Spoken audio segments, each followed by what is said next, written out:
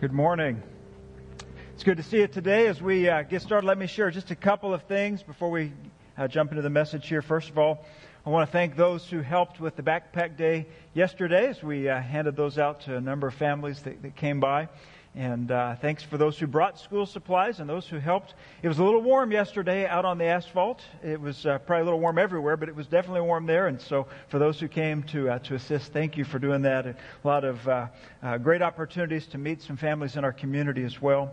Also, as you heard, Lee and Amy were married on Friday night, and so they're out on their honeymoon this week. There'll be a reception for them on the 7th of August, so please be looking forward to that. Also, real quickly, just want to let you know, we certainly are praying for those in our community. We know that there have been so many needs, related to conflict, and so with the situation in Baldwin with the officer there, we've certainly been praying for him, and many have expressed ways in which to assist his family, and so we certainly want to make mention of that and thank those who have been helping already.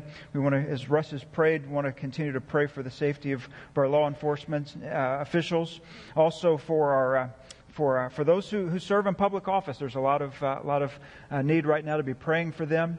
You know that there's also a primary that's coming up on August the 2nd, and we want to be involved in that. We want to be thinking and praying about that opportunity as well. We have to be informed, and we have to be involved in the process. And so as believers and followers of Christ, we don't want to be absent from that either. So be praying for our communities and for our nation. A lot happening right now, and it seems like every week there's something new, even within the context of the global community, where you see so much that's happening. And so we're mindful of the need to be praying and to ask for God's help right now.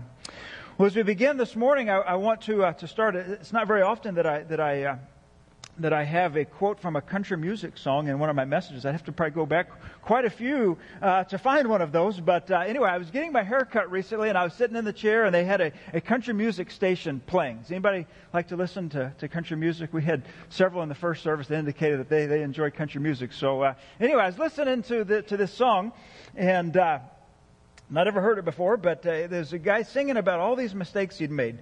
He had in the lyrics about fights and conflict and smoking and drinking and losing his job and going to jail. And have you heard that one? Have you heard that one? It's am I going to be a little more specific? Okay, yeah, we're talking about country music. Okay, a little more specific. I had to look it up, but it's called "Starting With Me" by Jake Owen, and he's talking about these regrets in his life. And he put in there about how he had a guitar that was his grandfather's, and he took it to a pawn shop and bought a case of beer and a tank of gas, and he obviously regrets that years later. He talked about a time that he was in a fight with his dad on Christmas Day, and that he didn't know that it would be his dad's last Christmas, and so he's thinking back just really with regret. And so he puts this in the lyrics of his song, and they got my attention, and see if they resonate with you. He said, "If I had a dime for half the things I did that didn't make no sense at all, if only I'd known that later on down the road I'd look back and not like what I see." Can you relate to that? Don't we all have those things that we did or we said, or those seasons of life where we look back and think, what was I thinking? What was I doing? Why was I involved in that? Or why was my attitude such and such? And so we look back, and I think all of us, if we're honest, right? Which it's okay to be honest before the Lord, and to think, there are those times that we look back. Now, this isn't a message today to think about regret. In fact, I hope that this is a message that will challenge regret and challenge feelings of shame. And in fact, we're going to be looking at a parable today that is about absolute forgiveness. And so I have a feeling that there may be some here today that need to hear the words of the Lord in His parable that we'll be looking at in Luke chapter 7. An opportunity for us to understand forgiveness, maybe more fully comprehend the grace that He has for us. Yes, even in light of our sin, because that's why He came. He came and He died for those sinful thoughts and actions and attitudes. And even after we've been set free, from sin, to also know that we can be set free from its bondage, that we don't have to remain trapped and in its shame anymore. I think that we'll see in this parable today that these reasons give us a reason to praise the Lord for His forgiveness and grace. Luke chapter 7, we'll pick up here in verse 36. Just as a reminder, we're looking at parables this summer. And we see that they're not just stories. There's more to it than that. That Christ Himself wanted to teach spiritual truth, and He would use an earthly story with a heavenly meaning to help bring it to light, help us understand what it is that He wanted us to know, and that He wanted the people of His day to know. This is an interesting one because it takes place in the home of a religious leader, a Pharisee by the name of Simon. And Jesus is invited over to his house for a banquet, and some other people show up. And so it's in that context that He shares a parable to communicate His forgiveness for a particular individual. Let's look at the setting together and pick up in verse 36. We'll see that it is, of course, a dinner party at the home of the Pharisee. One of the Pharisees asked him to eat with him. And he went into the Pharisee's house and reclined at the table. And behold, a woman of the city, who was a sinner, when she learned that he was reclining at table in the Pharisee's house, brought an alabaster flask of ointment, and standing behind him at his feet, weeping, she began to wet his feet with her tears, and wiped them with the hair of her head, and kissed his feet, and anointed them with the ointment. So here we have a pretty dramatic setting. We're not to the parable yet. We're just in an encounter in which Jesus was in the home of a Pharisee, a religious leader named Simon. He invited him over, had a party, a banquet for him. Now, in that day, it would not be uncommon for an uninvited guest to show up. And that's exactly what happened here. A lady came who'd not been invited. Uninvited guests would show up as a way at times to honor the host, to say, hey, you have a guest and I want to meet him. And so she came. And as you read through the parable, or as you read through the passage here, you'll see that there was a little bit of controversy about who she was, why she was there, and what she was doing, as we'll see in just a minute. But somehow this lady had heard about Jesus, and she wanted to meet him. Now, we don't know how she heard of him. We don't know what the information was, but she knew he was there. She wasn't wanting to come to the house of a Pharisee. She was wanting to come and meet Jesus, a once-in-a-lifetime opportunity. And in this passage, she's described as a what? Did you pick up on it? A sinner. And if we look again at verse 39 about the reputation that she had, it's very likely that she was a prostitute. And so here you have, in the religious leader's home, you have Jesus, this one who is a famous teacher and prophet in that time. And then you have the prostitute enter the scene, enter the setting. And she comes and does something very dramatic. She begins washing his feet, something that probably a servant that the host had hired should have been doing. But for some reason that hadn't been done. And so she's weeping. Her tears are pouring out. She is breaking out ointment and anointing him and serving him and worshiping him. And even, what do you think was the most shocking thing she did in what we just read? That's right. She even kissed his feet. So in the Pharisee's house, you have this teacher named Jesus, whom we know as the Lord, who is being kissed on his feet by the prostitute. That's the setting in which this parable takes place. Onlookers there that day must have been shocked. Here's the speculation. Speculation comes from Simon. He has a question in his mind. Is Jesus genuine? Jesus claims to be a prophet. Is he really a prophet? Is he really who he says he is? Look at verse 39. Now when the Pharisee who had invited him saw this, he said to himself, notice he's saying this to himself. He's thinking it. He's not saying this out loud. If this man were a prophet, he would have known who and what sort of woman this is who is touching him, for she is a sinner. And Jesus answering said to him, now that probably surprised him, right? I mean, he hadn't verbalized it. All of a sudden, Jesus is saying something to him. Simon, I have something to say to you." And he answered, "Say it, teacher." Let's stop there for just a moment. So there's a question on his mind. He sees this woman and what she is doing there in his home. And he has a question in his mind. He wonders, if Jesus really is a prophet, he should know who this woman is. Let's see how he responds to her. Now, as a religious leader, a Pharisee in that day, he would have expected that if a prophet of God understood that there was a prostitute in his presence who was wiping his feet and kissing them, that he would have probably shown her the door. That's what he would have thought. But that just shows you that Simon didn't know much about Jesus, because Jesus knew exactly who she was. And Jesus knew exactly why she was there. And he could see not only in the depths of her heart, he could also see in Simon's mind at the question that he was asking. So yes, he was a prophet, and he was very much fully aware of what was happening in this situation. Later it would be written about Jesus and the reason that he came in the book of 1 Timothy chapter 1. I love this statement in verse 15. It says, "The saying is trustworthy and deserving of full acceptance, that Christ Jesus came into the world to save sinners." To save sinners. He would oftentimes say, "I didn't come for the righteous. I came for the sinner." And so here we have one who was labeled a sinner, maybe known as the greatest sinner in their community. Who knows what her reputation was like? But Simon certainly knew her, and Jesus did as well. Let's look at the parable, because it's in that context that Jesus gives a parable. He gives a story. Now, this is a short one. We've looked at some that were several verses long. This is all of about a verse and a half, and that's it. Very short, but one that I think is very, very powerful and tells us a lot about the way in which the Lord forgives our sin debt. Look at verse 41. "A certain moneylender had 2 debtors.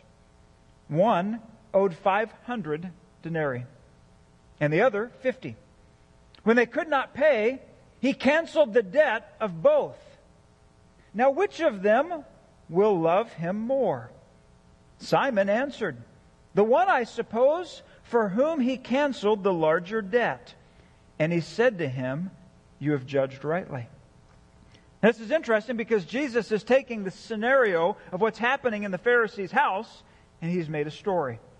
And in the story, we've said that we can always look at it and we can see that it's like a picture.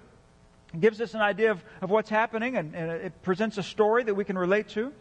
We've also said that it's like a window that we can see through it, and we can see the Lord. And in this case, we can see God as the one who is the money lender, the one who forgave the debt.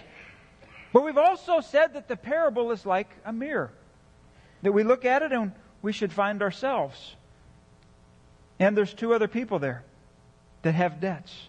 One owes 50 denarii. A denarius was a coin. It was an amount of money. It was the amount that a Roman soldier would have been paid for one day's work. And so the average person might not have made a denarius in a day, but just for the sake of argument, let's just say that a denarius is a day's labor, a day's wage. So one person has a debt that's equivalent to 50 days, nearly 2 months worth of work. The other has a debt of 500. So we're talking, well over a year's worth of labor to pay off this debt. And in that time, it would have been very difficult to save a lot. If you're making that amount per day, that's about what you need to survive. So to save, it would have been difficult. And in fact, the parable says that they could not pay it back. Both of them, in essence, were unable to pay back this debt. Didn't matter the size of the debt, they weren't able to do it. And so it's a picture of the debt or the sin debt that someone has before God. In fact, the Bible uses the same analogy in Romans chapter 6, verse 23. It says, "The wages of sin is" what? Death. A wage is something that you earn. So if someone has sinned, they deserve the punishment or the penalty of that, and they have earned death. So we recognize that as people, we've all sinned. In fact, Romans chapter 3 says, "For all have sinned and fallen short of the glory of God." So we recognize the fact that we are debtors to God, that we've broken His law, and that there is a penalty that we deserve. And yet in the parable, it speaks of forgiveness.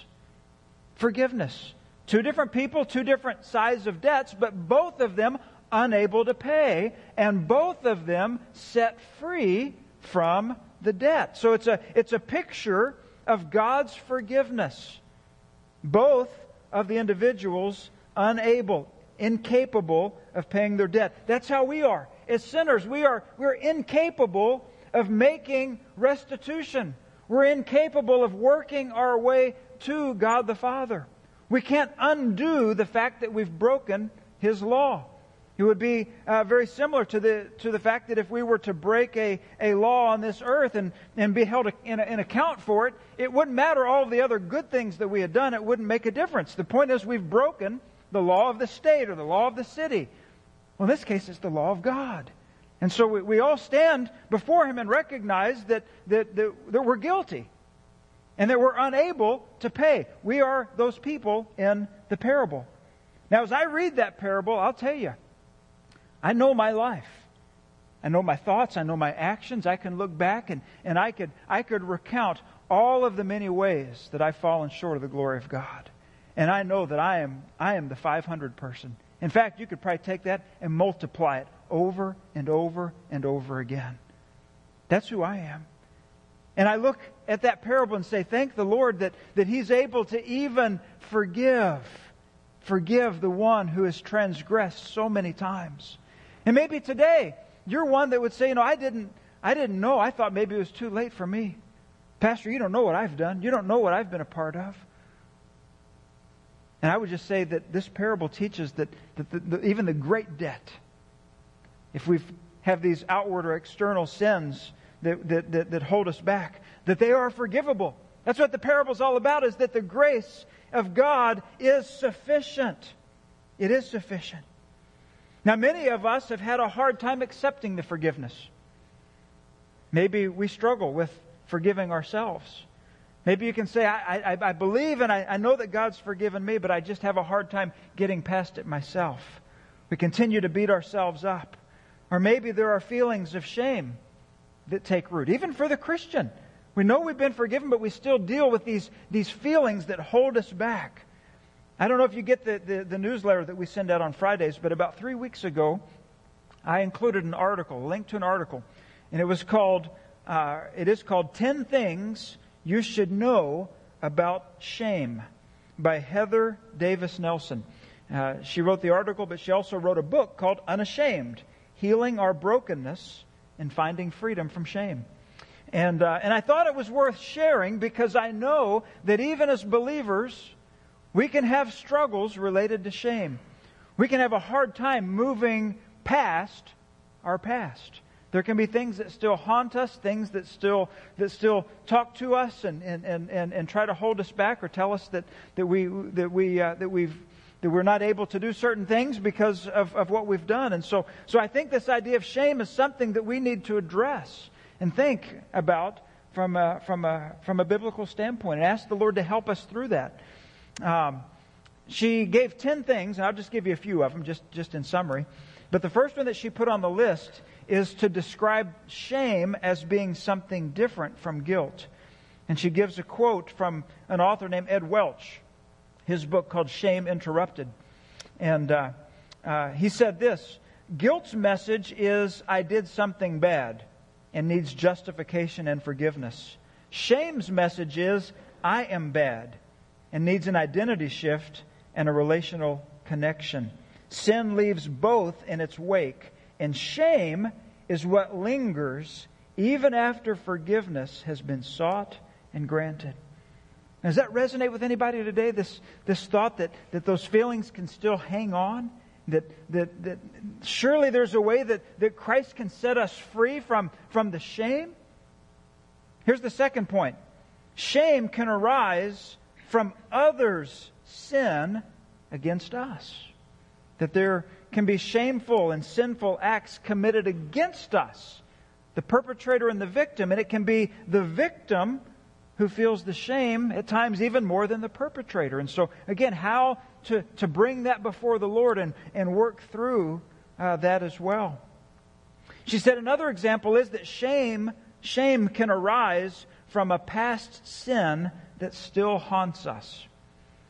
Here's what she said, and I quote, "Do you believe that your worst sin has been separated from who you are as far as the east is from the west?" She quotes the scripture talking about forgiveness being like the distance from east to west. She says, "For those who take refuge in Christ, that is the truth about even your most shameful sin. It is no longer a part of you. Other people may remember, and you may remember, but to the one whose remembrance counts for eternity, your sin is nailed to the cross and no longer has power over you." Can someone say amen? Isn't that great news? Now, the adversary may try to come in and hold us back and remind us and try to tell us that we're something that we're not. But that's him trying to hold us back from the freedom which Christ is giving us. It can also, she says in the article, impact relationships because of shame. If I don't believe that I can be loved, I find it impossible to be in a relationship with someone, and I tend to distance myself from others or to protect myself from being truly known. Because my core belief is that if you really knew me, you wouldn't want to be in a relationship with me. Again, that's shame. And the final one that I want to give, actually it's the 9th one in the article, says this: shame can disappear in the path of Christ, clearing the way for a restored relationship with God and with others. A relationship with Jesus Christ by faith heals us of shame and brings us freedom. Part of Jesus' mission on earth was to release captives from their prisons. And what a prison shame can be. He wants us to be victorious over that. He wants to set us free from that. And so as I thought about this situation, here was a woman who was known by the city, who was known by her lifestyle. She could have had shame. She could have had guilt and remorse. But on this day, she went right to the straight into the house of a religious leader. And she went straight to the Lord Jesus Christ. And she openly and passionately worshiped Him. And Jesus told a parable to describe about how her sin debt had also been forgiven. Well, back to Luke chapter 7. Let's look at the response. Verse 44 and following. We see the reason to praise. Then turning toward the woman. So he'd just given the parable, and he turns to the woman who had just washed his feet with her tears. And turning to her, he speaks to Simon. "Do you see this woman? I entered your house. You gave me no water for my feet. But she has wet my feet with her tears and wiped them with her hair. You gave me no kiss. But from the time I came in, she has not ceased to kiss my feet. You did not anoint my head with oil, but she has anointed my feet with ointment. Therefore, I tell you, her sins, which are many, are forgiven, for she loved much. But he who is forgiven little, loves little." So maybe Simon was the one that had the smaller debt. He'd overlooked the customary process of honoring a dinner guest. They would have come in with sandals on, walking on dusty roads, and it would have been customary for their feet to be washed, to be made comfortable. But he didn't do that. But contrast him with the woman.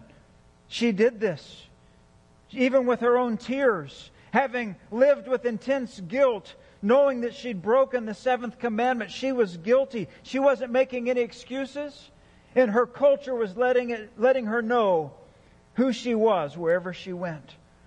But now it was different. Something had happened. Now her guilt was gone. This crushing burden had been lifted from her shoulders. And now she is before the Lord who forgave her. And what is she doing? She is weeping. And she is worshiping. She is serving the Lord. And that is what she is even known for today.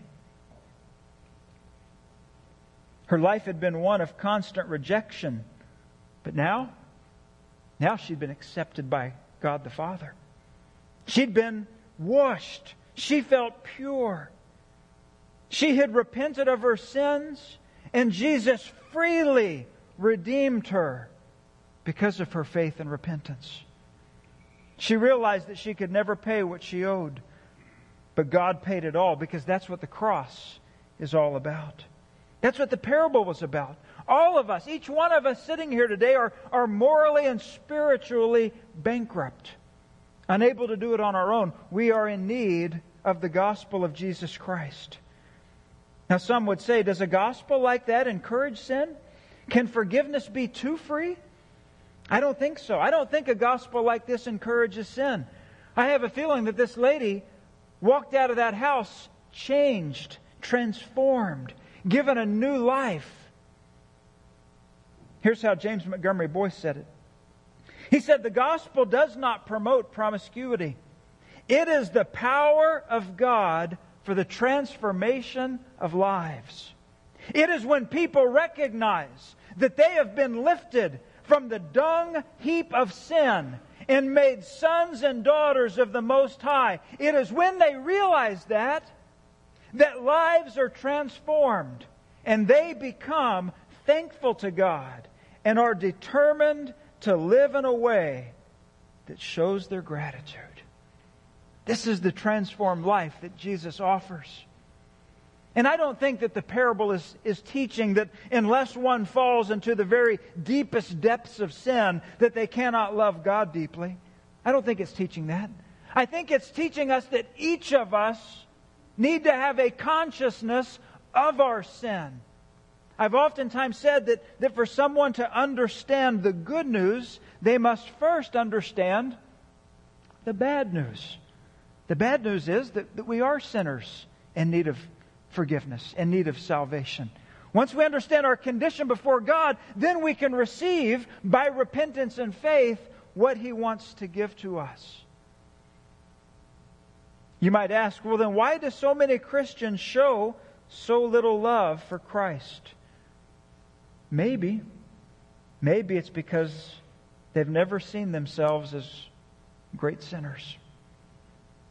Maybe they've not seen themselves properly and have not experienced the fullness of Christ's forgiveness.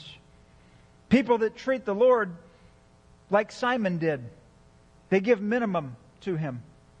No water for His feet or oil for His head. But you contrast this with the woman who understood her sin, who repented of it, who sought forgiveness from it. To be set free from the guilt and the shame. She was worshiping. She was openly expressing her adoration and love for Christ. She was praising Him in the Pharisee's house. And what was the reason? Awful sin with awesome forgiveness that led to her praise. The lady of the night, who had been famous for her sin, is now famous for her faith and famous for her service to the Lord. And I want to tell you, someday, those of us who have trusted Jesus as Savior, we're going to be before the throne of God. And we're going to be singing praises, and we're going to look around and see who's in that heavenly choir. And we're going to see people from Hebrews chapter 11. Those people that are heroes of our faith, or even martyrs of the faith. And we're going to look around and see the disciples, or the prophets, or we're going to see Mary. And you know who else we're going to see? We're going to see this lady. And she's going to be worshiping right there with the rest of us. She's going to be praising Christ together, collectively, all of us sinners who have been redeemed and rescued from the penalty of our sin. I invite you today to consider that. Maybe you've compared yourself with others and thought you just came out on the good side and didn't really need all this forgiveness. But when we begin to really think, and when we get honest, which is something we don't always do in the church, but when we do, we begin to see our frailty. And we see where we have rejected and where we have sinned, and how much we stand in need of forgiveness. Well, the good news is the parable is about forgiveness, right? And about heavy debts being forgiven. So there's hope there. Let me share with you a modern story, because I think that this is a parable that not only means something to us personally, I think it also kind of sets a tone for the way that we interact with others. Because we don't want to have that attitude that the Pharisee had. We don't want to have that. We want to be able to approach people and see them as the Lord would. I heard about a guy that was invited to speak at a Christian conference. And the conference happened to be in Honolulu, Hawaii. Who wouldn't turn that down, right? So he lived on the East Coast, and he flew out, and he said the first night or one of the nights he was just really jet lagged. If you're in Honolulu, the time difference is such that he just woke up really early. And so at 3:30 in the morning, he's wide awake and he's ready for breakfast. So he leaves the hotel, and there's really not anything open, but he walks and finds one little diner that's open. And he goes in and he gets a cup of coffee and a donut, and he's just sitting there in the diner, and all of a sudden a group of about eight prostitutes walk in. And he's a little uncomfortable about it. He hears them, they're talking, it's a little crude and so forth. But one of them mentioned that the next day was going to be her birthday. And one of her friends there said, "Oh, your birthday, huh? What do you expect? You want us to throw you a party? You want us to make you a cake?" And she said, "I'm not saying that. You have to be mean. I was just telling you it's my birthday. I wouldn't expect you to throw a party. I've never had a birthday party. I've never had a birthday cake." And they continued talking, but this man who was in the diner heard that. And so when the ladies left, he went up to the counter and he said, "Do those ladies come in very often?" And he said, "Oh yeah, every night. He said, "Well, one of them," and he kind of described her, said she's going to have a birthday tomorrow. And he said, "Oh yeah, that's Angie. She's here every night." He says, "What do you say we do something special for her? Why don't we have a little birthday party for her?" And the guy behind the counter said, "Well, that's a good idea. Yeah, let's do that." And he calls his wife over, and they begin talking about it. He said, "I'm going to bring some decorations with me tomorrow. I'll decorate up your diner here, and we'll have a little birthday party for her. And I'll even bring a cake." And he said, No. The guy behind the counter said, "We'll take care of the cake. We'll have it ready for her." And so he shows up 2:30 the next morning, brings in decorations and has a big banner and so forth. And evidently they knew some other prostitutes in town, because a whole lot of them were there early, ready for the party. And he said it was just a little uncomfortable, but there they were, ready for the birthday party for Angie. And sure enough, a little after 3:30, she comes walking in the door, and the whole group busted out with a happy birthday song to Angie. And let me tell you what her response was. "Never have I seen a person so flabbergasted, so stunned, so shaken. Her mouth fell open. Her legs seemed to buckle a bit.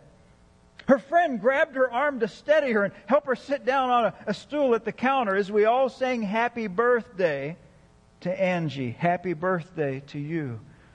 Her eyes began to moisten. They put the cake in front of her with candles on it, and she couldn't take it anymore, and she just broke down and cried. "Blow out the candles, Angie. Come on, blow them out. We all would like to have a piece of cake." And she just stood there looking at it, shaking her head. Finally, they helped her get the candles blown out. And they said, "Well, let's cut the cake." And she said, "Well, wait. If it's okay with you, can we wait on that? I just kind of like to look at it for a while." And they, "Well, it's your cake. Keep it if you want. Take it home if you want." She said, "Really? Oh, okay." And so she left. She said, "I'm only 2 doors down. I'm going to take the cake home and keep it." And so there, this Christian conference speaker was standing there with all these people, and it was dead silence after she left. What do? She just carried the cake out the door like it was the Holy Grail. And now we're all standing there motionless, looking at each other. The door closed, stunned silence in the place, and I broke the silence by saying, "What do you say we pray?" Looking back on it now, it seems more than strange for me to be leading a prayer meeting with a bunch of prostitutes in a diner in Honolulu at 3:30 in the morning. But then it just felt like the right thing to do. I prayed for Angie. I prayed for her salvation. I prayed that her life would be changed and that God would extend His grace and His mercy to her. When I finished, the guy behind the counter leaned over and said with hostility in his voice, "Hey, I didn't know you were a preacher. What kind of church do you belong to?" And I answered, "I belong to a church that throws birthday parties for prostitutes at 3:30 in the morning." How do we respond to those who've had a life that's been hard, life of challenges? What's in our voice? What's in our eyes as we look at them?